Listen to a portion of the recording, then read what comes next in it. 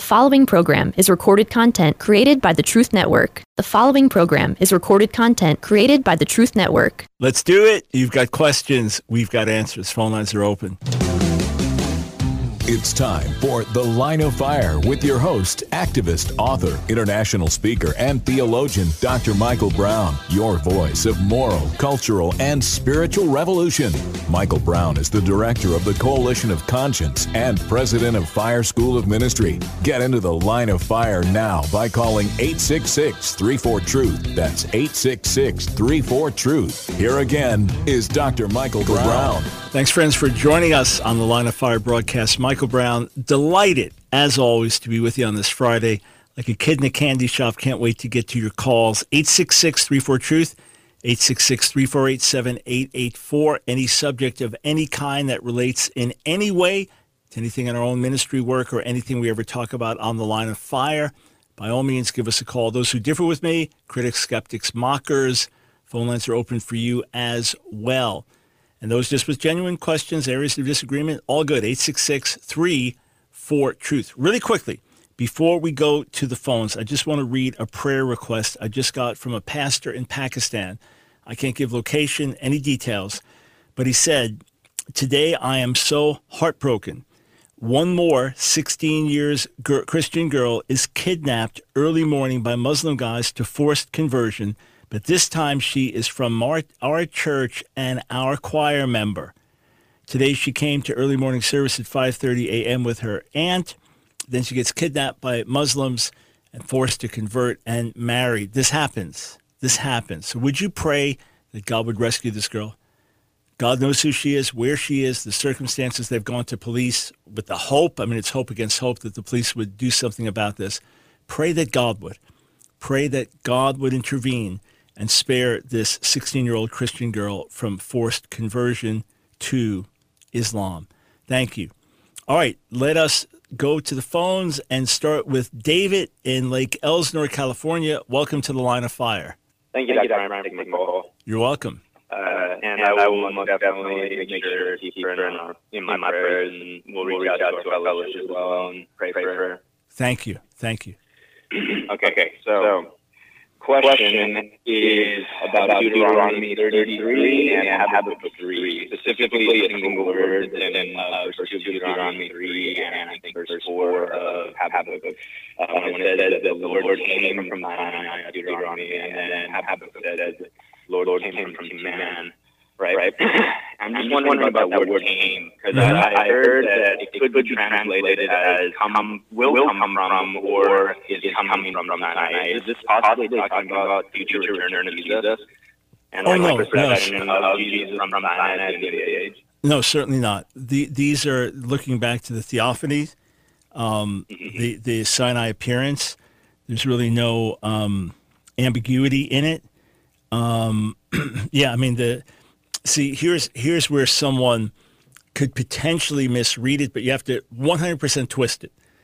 The Hebrew that's used there is the perfect, and it means he came from. Now, if it was in a different context, and you were saying he is coming or is about to, it's not future.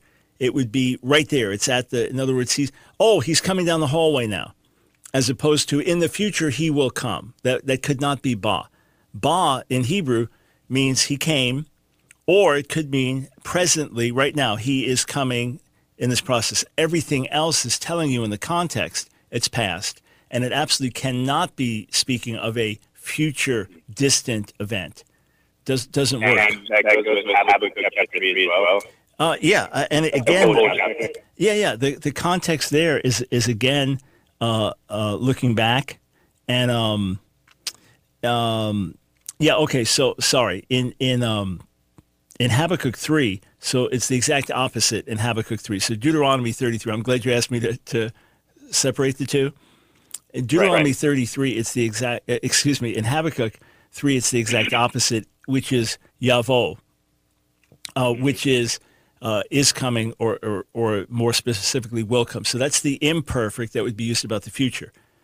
So, for example, the new JPS So traditional Jewish translation, God is coming from Teman, the Holy One from Mount Paran. His majesty covers the skies, his splendor, it's brilliant light, which gives off. So could this one be not just looking back, but looking forward and referring to the second coming? Habakkuk 3 could, Deuteronomy 33 could not. Is it okay if I also make a comment on that as well? Yeah, sure. And sorry for overgeneralizing what I answered both together, because they must be answered separately. Yeah, go ahead. Oh, totally. Yeah, thank you for doing that. I just think it's really amazing how even in Deuteronomy 33, it talks about how the Lord comes to 10,000 of his holy ones, right? And that's also quoted in the New Testament as well for the return of Jesus when he appears with angels like fire. They didn't appear with like his holy ones, right? And judge the wicked. I think that's really incredible how even Habakkuk kind of repurposes Deuteronomy 33 and point forward, possibly point forward, I say. Yeah. No, absolutely. And no, it is. Again, one is Ba, he came. The other Yavo, he will come. Even for a new JPS to say is coming, it's more likely to say there, he will come. Right. So it's, and the Sinai manifestation of God and his power speaks of other times of God coming in judgment and power. There are similar types of images that are used. You know, just like, for example, in Isaiah 4, the 4th chapter, the future glory in the Messianic era will have the pillar by day and the fire by night. So a similar thing to what happened with Israel in the wilderness will now continue. So yeah, the image of the Exodus, the future deliverance is pictured on that, the future manifestation of God with resemblances back to Mount Sinai. Yes, you're definitely on the right track with that. So appreciate the questions. Thank you, Dr. Brown. Yep, you're very welcome. 866-34-TRUTH. Let's go to Sylvia in New Braunfels, Texas. Welcome to the Line of Fire. Hi, Dr. Brown. Hey. God bless you. Bless you. So my question was, and I've only asked two other people, but I really didn't get an answer. So in the Bible where it says that Jesus was moved with compassion and he healed, and also he fed the multitude, and it always says he was moved with compassion. So my question is could it be that we don't see so many miracles now because we don't have the compassion of Jesus? There's no question that that's a factor, that if we were more moved with compassion, we would have more of God's heart and God's power working through us. Now, it doesn't say that in many of his miracles. It says that with some, right? Luke 7, raising the widow's only son from the dead, he's moved with compassion. Matthew 14, he sees the crowds, he heals them by compassion. And you referenced feeding the multitudes, move with compassion.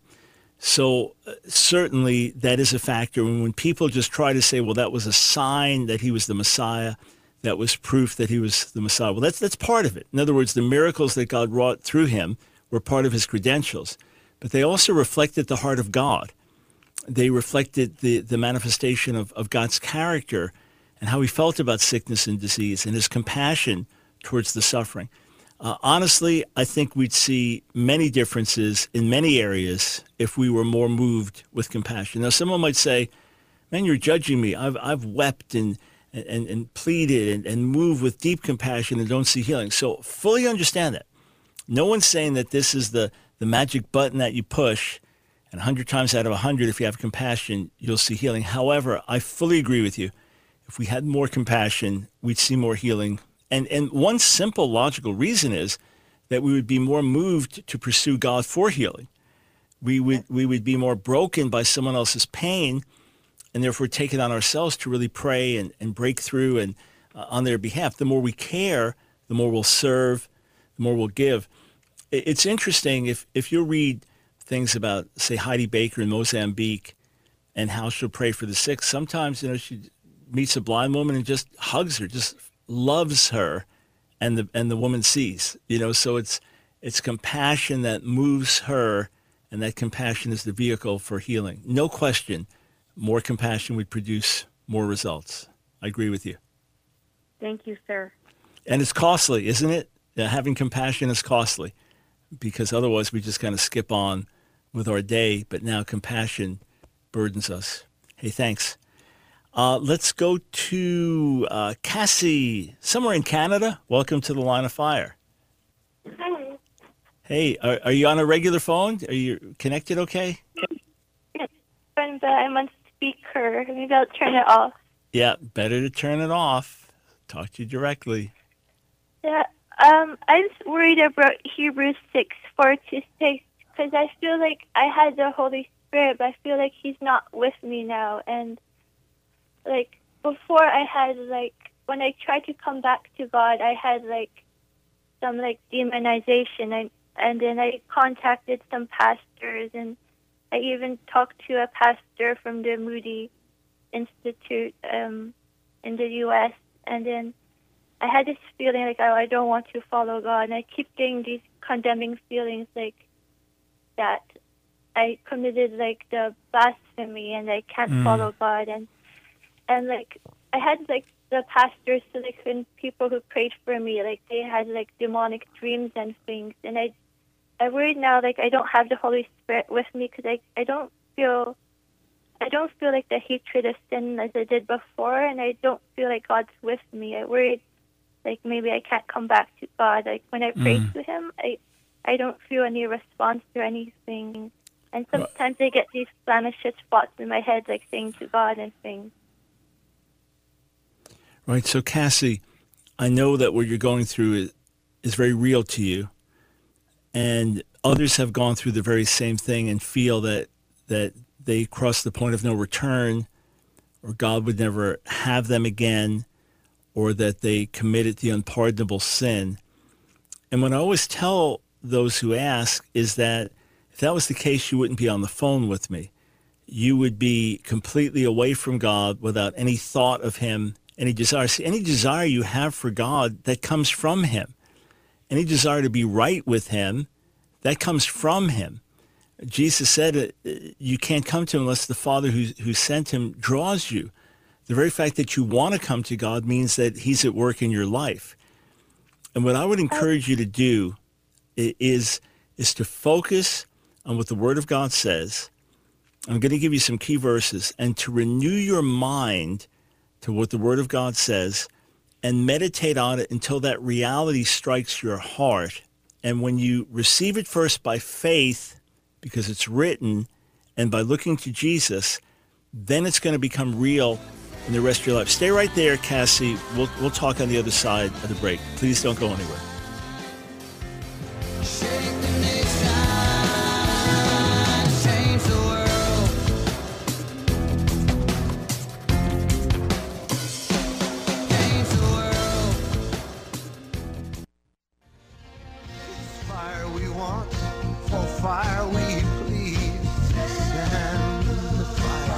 It's The Line of Fire with your host, Dr. Michael Brown. Get into the Line of Fire now by calling 866-34-TRUTH. Here again is Dr. Michael Brown.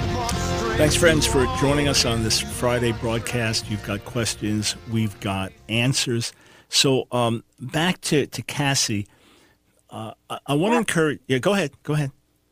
Sorry, I was just wondering because, like I have these compulsions or these blemishes spots, being really discussing things to God, and I feel like I kind of have a seared conscience. Like before, I felt like when I had the Holy Spirit, I felt more kind to people and everything, but now I feel afraid He won't come back. When I say those disgusting things of compulsion or some, I said to God, I don't feel guilty or anything. I'm just worried that but you can't rely on feelings right now. That's what I'm trying to help you with, okay? What you have to do is renew your mind according to what God's Word says and determine to believe that. Determine to hold on to that. If your mind is raging and your emotions are raging, hold on to what's written. I want to encourage you to read Psalm 103 out loud over and over again, okay? Are you jotting this down? Can you do that? Yeah. All right, so Psalm 103, read it through over and over again out loud. Don't even tell God how you feel. Just read that. Another passage to read is Micah chapter 7, verses 18 and 19. Okay, sorry. I just read it down quickly. Sorry. Yeah. Psalm So 103. Psalm 103, okay? Yeah. Micah chapter 7. Micah 7. chapter 7, verses 18 and 19. Okay. And then Luke chapter 15. Okay. Luke I'm chapter... just worried, sorry, that the Pharisees, they said, like, Jesus was possessed by demons, and I think, like, I had these blemishes, thoughts of saying to God, like, these swear words and things. I don't...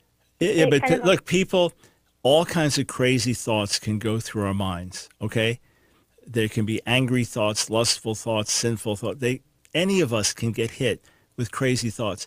I've had times where I'm about to stand up and preach, and the craziest thought goes in, so I just let it go in one ear and out the other. That's not me. That's not who you are. If that's who you are, you wouldn't be on the phone now. If that's who you are, you wouldn't be concerned about this. And the passage in Hebrews 6 that I know you're concerned with is about someone who has willfully turned away and is rejecting Jesus, actually going back to Judaism in context, and thinking, well, I can just go back to the system there, the sacrifices. He's saying, no, if you're crucifying him by rejecting him, there is no other sacrifice. What you're doing is you're coming to him, and he is faithful and just to forgive your sins. Jesus said, I will never leave you or forsake you. And he's not one that changes his mind back and forth and is fickle. When he died on the cross, that was once and for all. Unless you willfully, knowingly reject him, unless you willfully, knowingly, outwardly attribute it, the works of the Holy Spirit to Satan, and harden your heart, as opposed to had thoughts go through your mind, what you need to do is accept God's love. Don't worry about the feelings. Those will come. The feelings will come back. But renew your mind according to God's word. If you have to read these over 100 times a day, Father, make this real to me. Make this real to me. And he will. And you'll come out the other side. Father, we pray for Cassie, that you would work in her life, that you would draw her to yourself, that your word would become true in her own life experience. In Jesus' name. All right, you do that, all right? Over and over. Speak those out. Pray those out. And you'll see transformation come. 866-34-TRUTH. Let's go to Bob in Damascus, Maryland. Welcome to the Line of Fire. Thank you, Dr. Brown. My question seems maybe a little frivolous after the last couple. But, that's all right. I'm interested in the paved pilgrim road that they're excavating in Jerusalem that leads up to the temple. Mm-hmm. Wondering if you can comment on how that relates to the Gospels and perhaps to the Jewish historical claim to the land. So it relates to the Gospels in terms of the geography or archaeology or the message of the Gospels? Well, I guess just by the fact that there are places in the Gospel where Jesus went up to the temple, and maybe we can imagine that this is exactly where he walked. Yeah, so I haven't followed the details of the latest digs around the temple. I can tell you that when we do a tour, the current one we've had it postponed 3 times, but God willing, next year, late February, early March, we'll be taking everyone to Israel. But when we do a tour, we will stand outside of the old temple ruins, and on I guess it's the southern steps to the temple, and the tour guide will always say, this is the one place we can say for sure in terms of this complex here that Jesus would have walked. And then you see around it these little areas where you've got these little baptismal pools, for ritual immersion, because you'd have them all around because so many people would get ritually washed before going into the temple. So you'll go through parts of the old city of Jerusalem. And to your shock, you'll see, okay, they've now excavated this. This could go back to the time of Hezekiah, or this, the city of David's being excavated. So there are quite a few places where you just go back in time thousands of years, and it's stunning. And then the remains of Herod's villa here or things like that. It's stunning and striking. But this particular one, I have not followed what's being discovered, but you could almost be sure that there'll be new things uncovered that give us more insight about life at the temple and where things were 2,000 years ago. So I'll follow up on this. Sometimes I'll wait until there's more data and information, but I'll check, and if there's anything really rich, then I'll certainly talk about it on the air, maybe on a Thursday. So thanks for asking. I wish I had more info to give you, though. Thank you. All right. 866-34-TRUTH. I mean, rather than just saying, I don't know, there is so much that is amazing when you go like, wow, this goes back this far, that far. It's extraordinary. By the way, we got a couple lines open, which we almost never have on a Friday. So if you've been trying to get through, now's the perfect time, 866-34-TRUTH. Let's go to Ben in Montgomery County, Maryland. Welcome to the Line of Fire. Hey, afternoon. How are you doing, Dr. Brown? Doing well, thanks.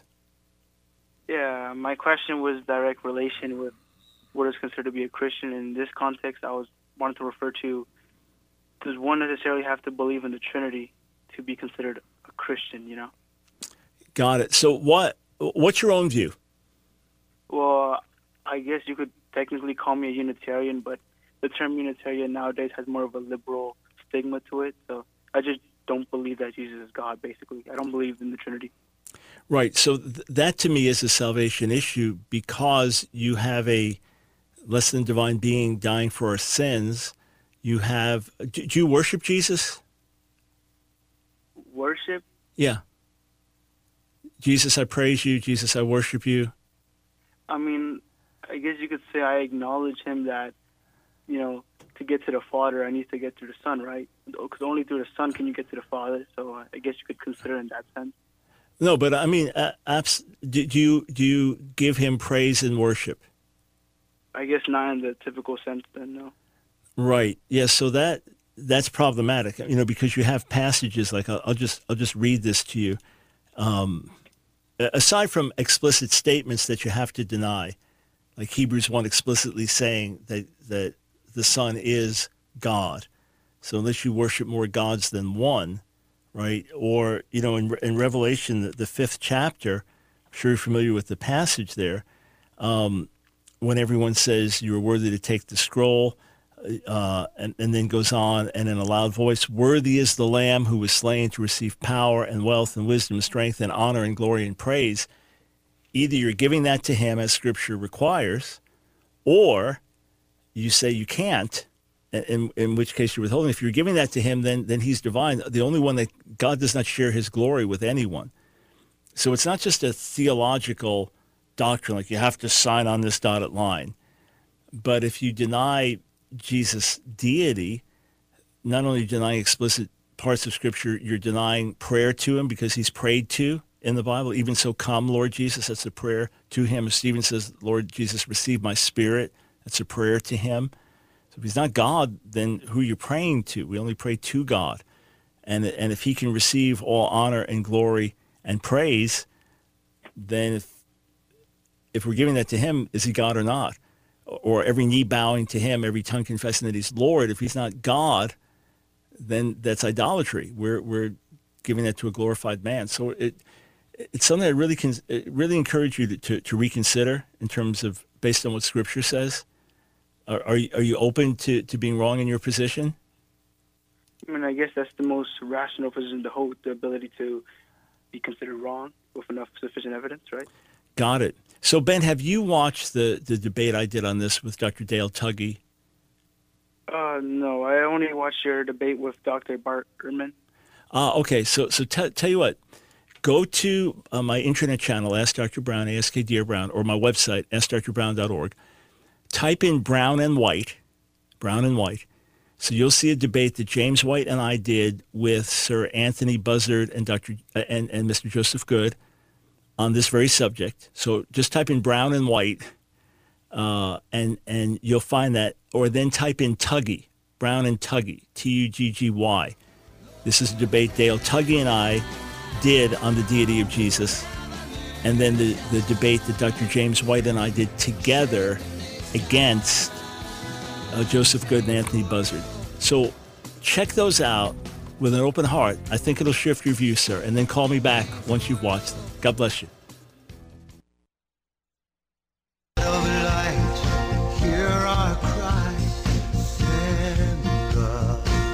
It's The Line of Fire with your host, Dr. Michael Brown, your voice of moral, cultural, and spiritual revolution. Here again is Dr. Michael Brown. Hey friends, welcome to the broadcast. Just a quick word.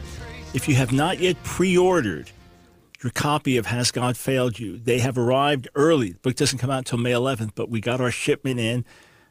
Next week, we'll be sending them out, and we have a special additional gift that we're giving you with a teaching that I think is really going to bless you richly, just an extra gift. So you can pre-order the signed, numbered copies on our website, AskDrBrown.org. You can still do that.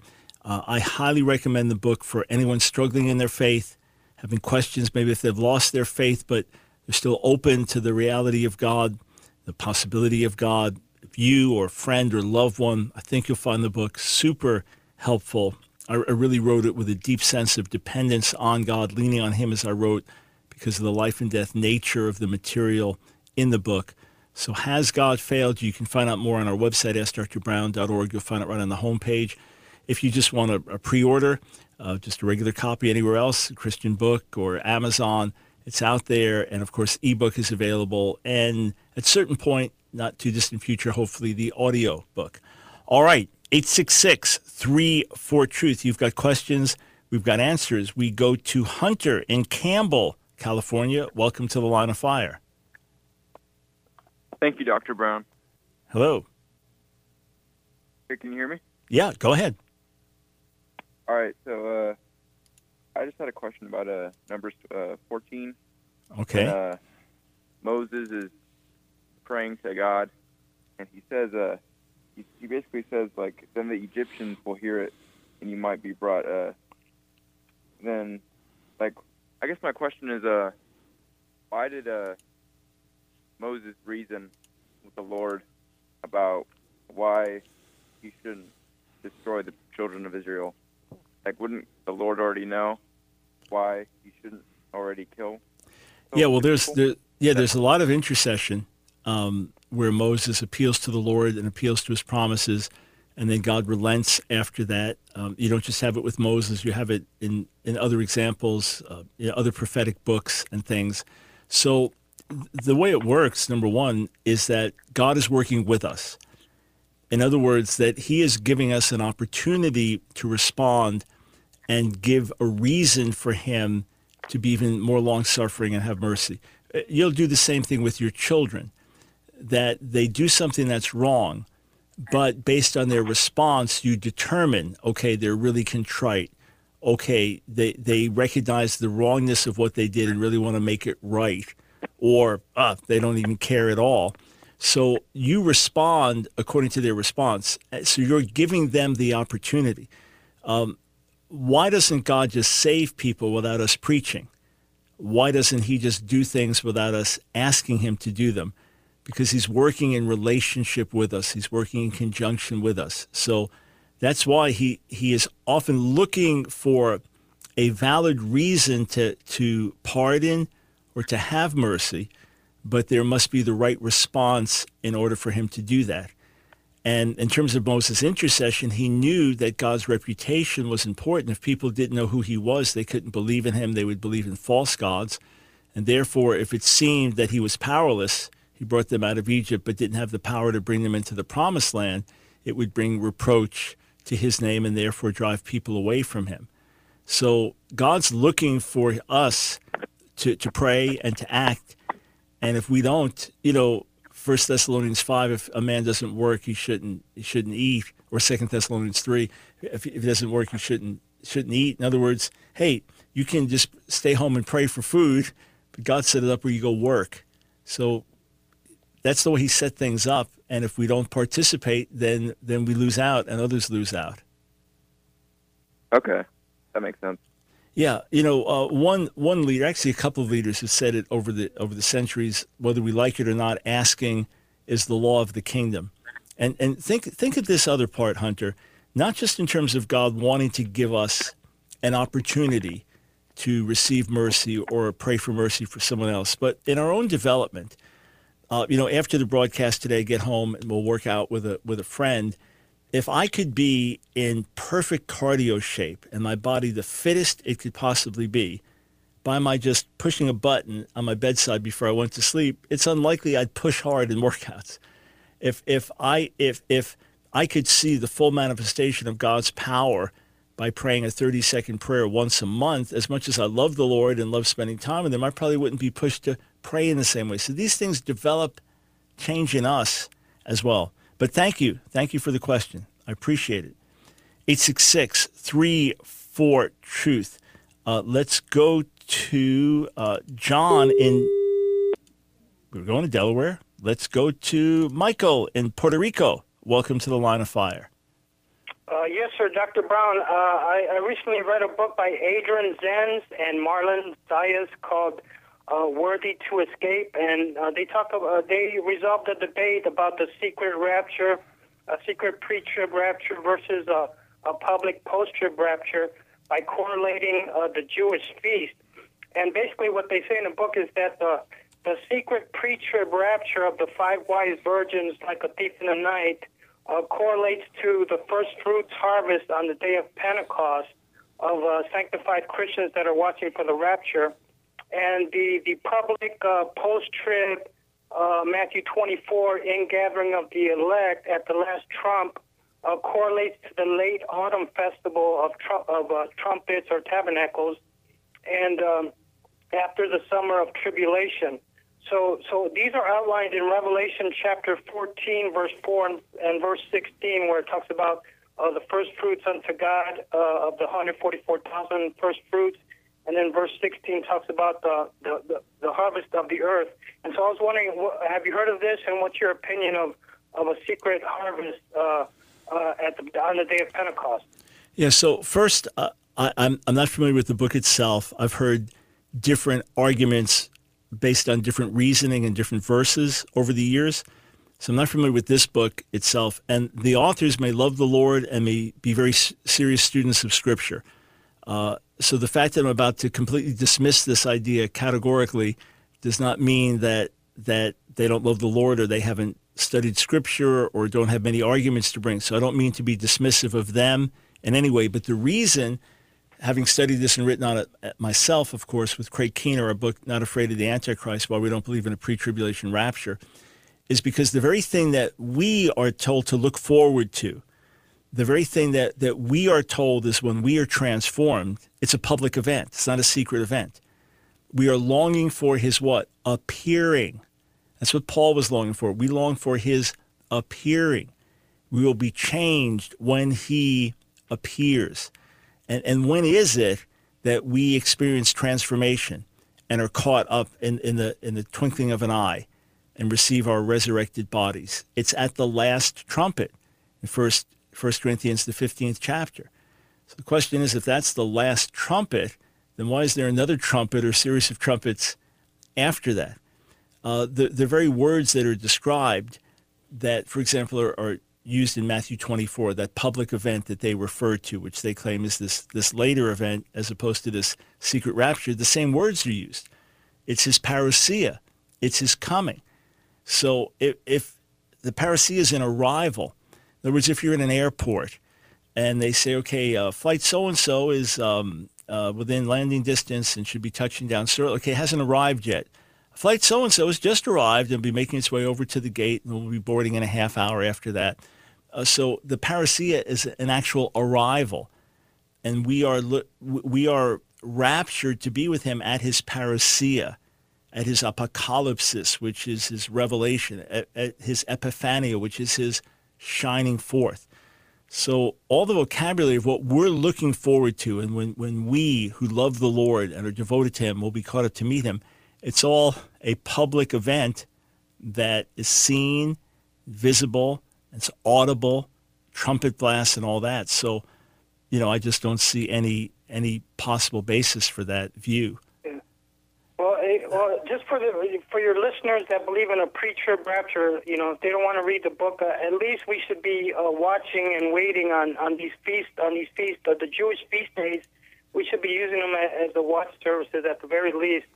We should be ready every day, but especially on feast days. So thank you for your comment, and I read your book, but I'm not sure I agree 100%, but thanks for your comment. That's fine, man. We can have differences. This much I would say, though, I don't agree with their reading of the feast either, obviously. So Passover pointing to Messiah's death and resurrection, death on the cross, first fruits within the Passover season, his resurrection, Shavuot, the outpouring of the Spirit, so Feast of Weeks, outpouring of the Spirit, and then, after this substantial gap between his first and second coming, trumpets, speaking of his coming, atonement, national cleansing for Israel, and tabernacles, then is the final ingathering. Hey, thank you, Michael, for the call and for studying these issues. And yes, let us be eagerly looking to the Lord, watching, waiting. Jeremiah's gone. No, it wasn't the Jeremiah from the Bible. You can read his words every day. 866-34-TRUTH. And again, with a couple folks just dropped out, gone, got phone lines, one or two phone lines open again. This is like a jewel on a Friday, so great time to call in now. We go to Orlando in High Point, North Carolina. In fact, the caller right next to you is also in High Point, unless you're in the same house there. Welcome to the Line of Fire. All right. So, Lisa, you're next, also in High Point. Maybe you know Orlando. But anyway, go ahead, sir. Mr. Brown, I have a question about first Adam, second Adam. Yeah. When he talks about how, is there anything in the Talmud or any other place that talks about how long was Adam with no sin in the Garden of Eden? Was it 33 years just like Jesus came over? Is that why he had to live? 33 years and a half years? No, it's a great question because you have the first Adam and the last Adam and the first, earthly, the second heavenly. So you have those contrasts laid out. But no, there's nothing. You have all kinds of interesting traditions, but nothing in terms of any definitive information as to how long Adam lived. However, there are rabbinic traditions, homiletical traditions, that talk of Adam being so glorious, like face like brighter than the sun, and so massive that he could stride over the entire earth with just a few footsteps. So you have these pictures of Adam like super glorified and super exaggerated. But no correspondence, which is a great question, that Adam lived X number of years without sinning. The impression you get is pretty quickly they ate of the forbidden tree. Hey, thank you for the question. We'll be right back.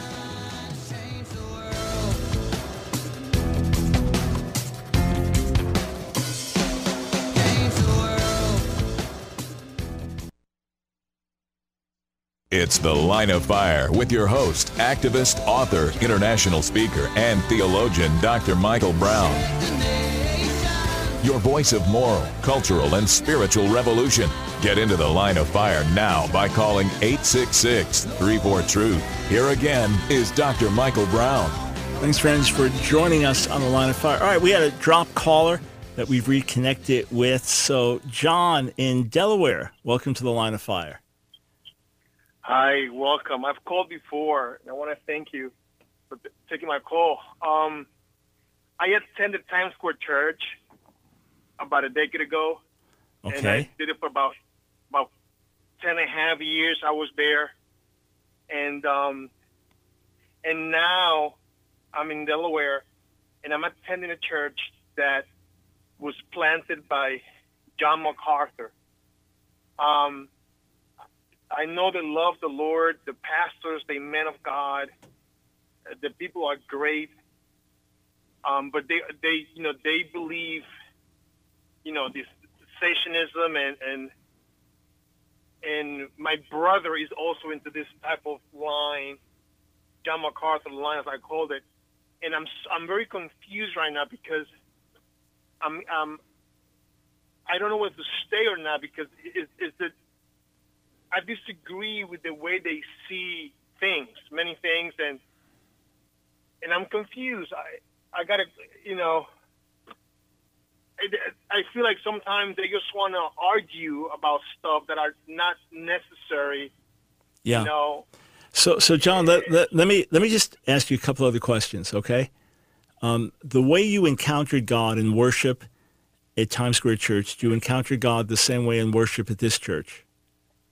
No, not at all. They loving people. Their songs are they choose their songs very wisely, you know. So when you sing, their songs are very theologically correct, but they don't raise their hands. They don't praise the Lord. Right. So the encounter. Right. So let me just say this: I respect and honor John MacArthur, and thank God for the example he set and the unflinching testimony that he's given, unashamed of the Lord all these years. And then, of course, very, very strongly differ with him on the things of the Spirit and the place of encountering God and intimate fellowship with God. So I have very, very strong differences with him in that respect. And if I was in his church, let's just say I was, nobody knew me and I was there, I'm sure I'd learn a lot. I'd grow from the teaching, but I'd be very, very frustrated. I would be constantly frustrated because of lack of ability for the Holy Spirit to move. You think of everything that birthed David Wilkerson, Don Wilkerson's ministry with Teen Challenge. It was the Holy Spirit working and the Holy Spirit visiting lives and changing lives. And as I had the privilege of preaching at Times Square Church, somewhere between 40 and 50 times from 91 to 95, the worship was wonderful. And you could just be changed by being in God's presence and worship. And then very, very serious preaching, strong teaching, preaching from the Word of God. I mean, there's no pulpit I preached in America that honored the Word any more than Times Square Church did. So I would encourage you, rather than be frustrated, bless the people, thank God for the good they're doing, pray for them, but get in a place where there's freedom for the Holy Spirit to move, where there is liberty to have an expression, an encounter with God, and where you don't feel the same type of contention coming from the pulpit. Because, many times in those circles, there'll be a strong emphasis on, this one's wrong, this one's wrong, this one's wrong, and not always as much of a glorifying Jesus, fire burning in your heart, let's go out and pour ourselves into a dying world. So you could, do you have my book, Authentic Fire? I do not, no. All right. Are you able to purchase it? If Sure, I do, I can. But I want to say also, where can I go? I've been here a few years from New York. There are no churches out there. John, I don't. I'm not looking for a perfect church. I understand. I just want to. Yeah, go ahead. Right. So I just have to jump in. I apologize. Number one, I don't know Delaware well in terms of churches and locations. Even if you told me what city you live in, I don't know the area well.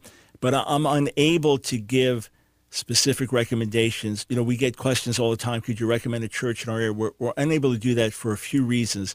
But let's believe that God will bring you into a fruitful place while you're looking, visiting, praying. Sometimes there are groups that meet in homes that are dynamic, and there may be something you have to travel. I mean, many people would drive an hour or longer to get into a service at Times Square Church. Of course, when I come in to preach, it was a 4 or 5 hour commute each direction just to get in to speak. But check out my book, Authentic Fire. It's my response to John MacArthur's Strange Fire. And see if your brother will read it too. I think you'll find it really, really helpful. Authentic Fire. And let's just pray. Ask the Lord to lead you, connect you in a place where there's got to be other churches in the area that are open to the Holy Spirit, that honor the Word of God, where you'd feel more at home. So may the Lord lead you there. And again, I don't know personally the area there well, even if I wanted to help in that regard. But check out the book, Authentic Fire. I think it'll really help you. All right, God bless, man. Thanks, and may the Lord guide you on your journey here. And by the way, if you were non-charismatic or even anti-charismatic and in a charismatic church and frustrated every week and not agreeing with the leaders, I would tell you to go somewhere else. I would say, hey, even though I believe in these things, if you personally don't, and you're struggling and you don't like what the leaders are teaching and preaching, then you should be somewhere else. You need to be in a place where you can fully submit to the major teaching and emphasis of the leaders. Otherwise, you're going to be frustrated. They're going to be frustrated. Okay, back to High Point, Maryland. High Point, North Carolina. Lisa, thanks for calling the Line of Fire. Thank you, Dr. Brown, for taking my call. And Sure. I appreciate your ministry and your obedience to the Lord. Dr. Brown, I've been struggling lately. I work in a ministry called Celebrate Recovery. Mm-hmm. Are you familiar? I know you may be familiar with that because you just mentioned Teen Challenge, and we get a lot of people from the Teen Challenge. Yeah. And I think that's great. But I've been struggling. I've been feeling a lot of. I don't know. I've not really been feeling the Lord's presence like I would like to. I've been convicted. I don't know if what I'm feeling is conviction or I'm being judgmental. And so what is going on is that a lot of the ladies that they kind of separate us into small groups after the I guess you kind of sort of like, I don't know what you would call it. We have like an hour thing that we do, and then after that we go off into small groups. But anyway, a lot of the ladies there, they don't seem to be, they're living in a way that the Lord, that you can't live. I mean, the Lord says you can't live like that. And it's been years that they've been living like this. And I know God moves people different ways, in different time periods. But I can tell that they're bitter because of it. Sin, living openly in sin before God and trying to live a relationship with the Lord, and you'll become bitter. Yeah. You have to put away the sin. And we're limited in what we can say. It's a thing that's sort of like we're not here to change one another. We're here to support one another.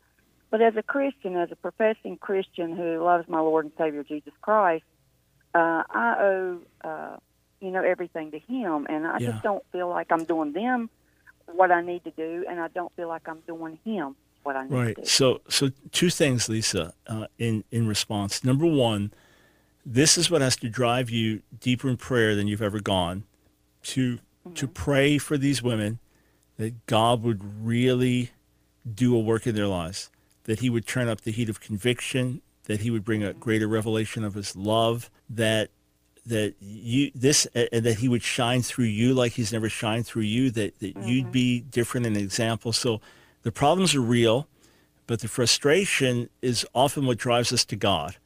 And these are when the great breakthroughs come, when we really pursue Him, when we are determined, okay, I don't care what it takes. I have to break through because I'm not seeing the results I want to see, or Jesus is not shining through me in such a way that others are being changed. So let this frustration drive you to seeking God more. As you do that, you may get some insight in terms of ways where the program can address things differently.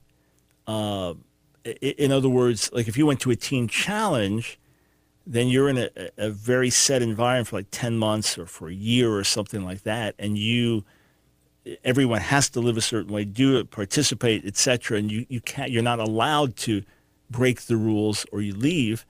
Then there are other places where the settings are different, but pray for God's wisdom in that Lord, other leaders, Lord, the national movement, Lord, give wisdom.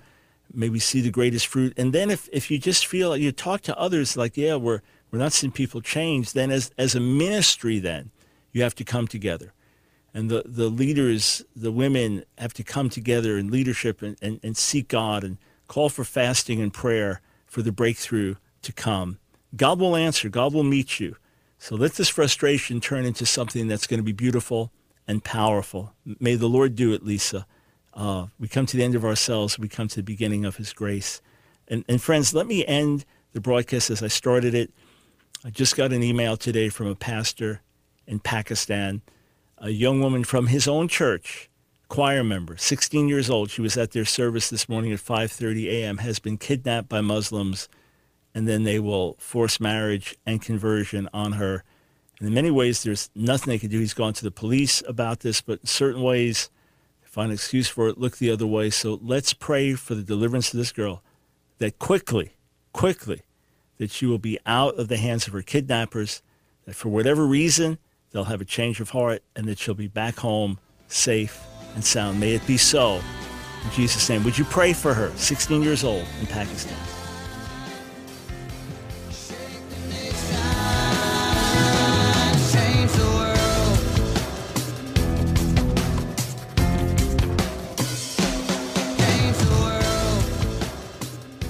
Another program powered by the Truth Network. Another program powered by the Truth Network.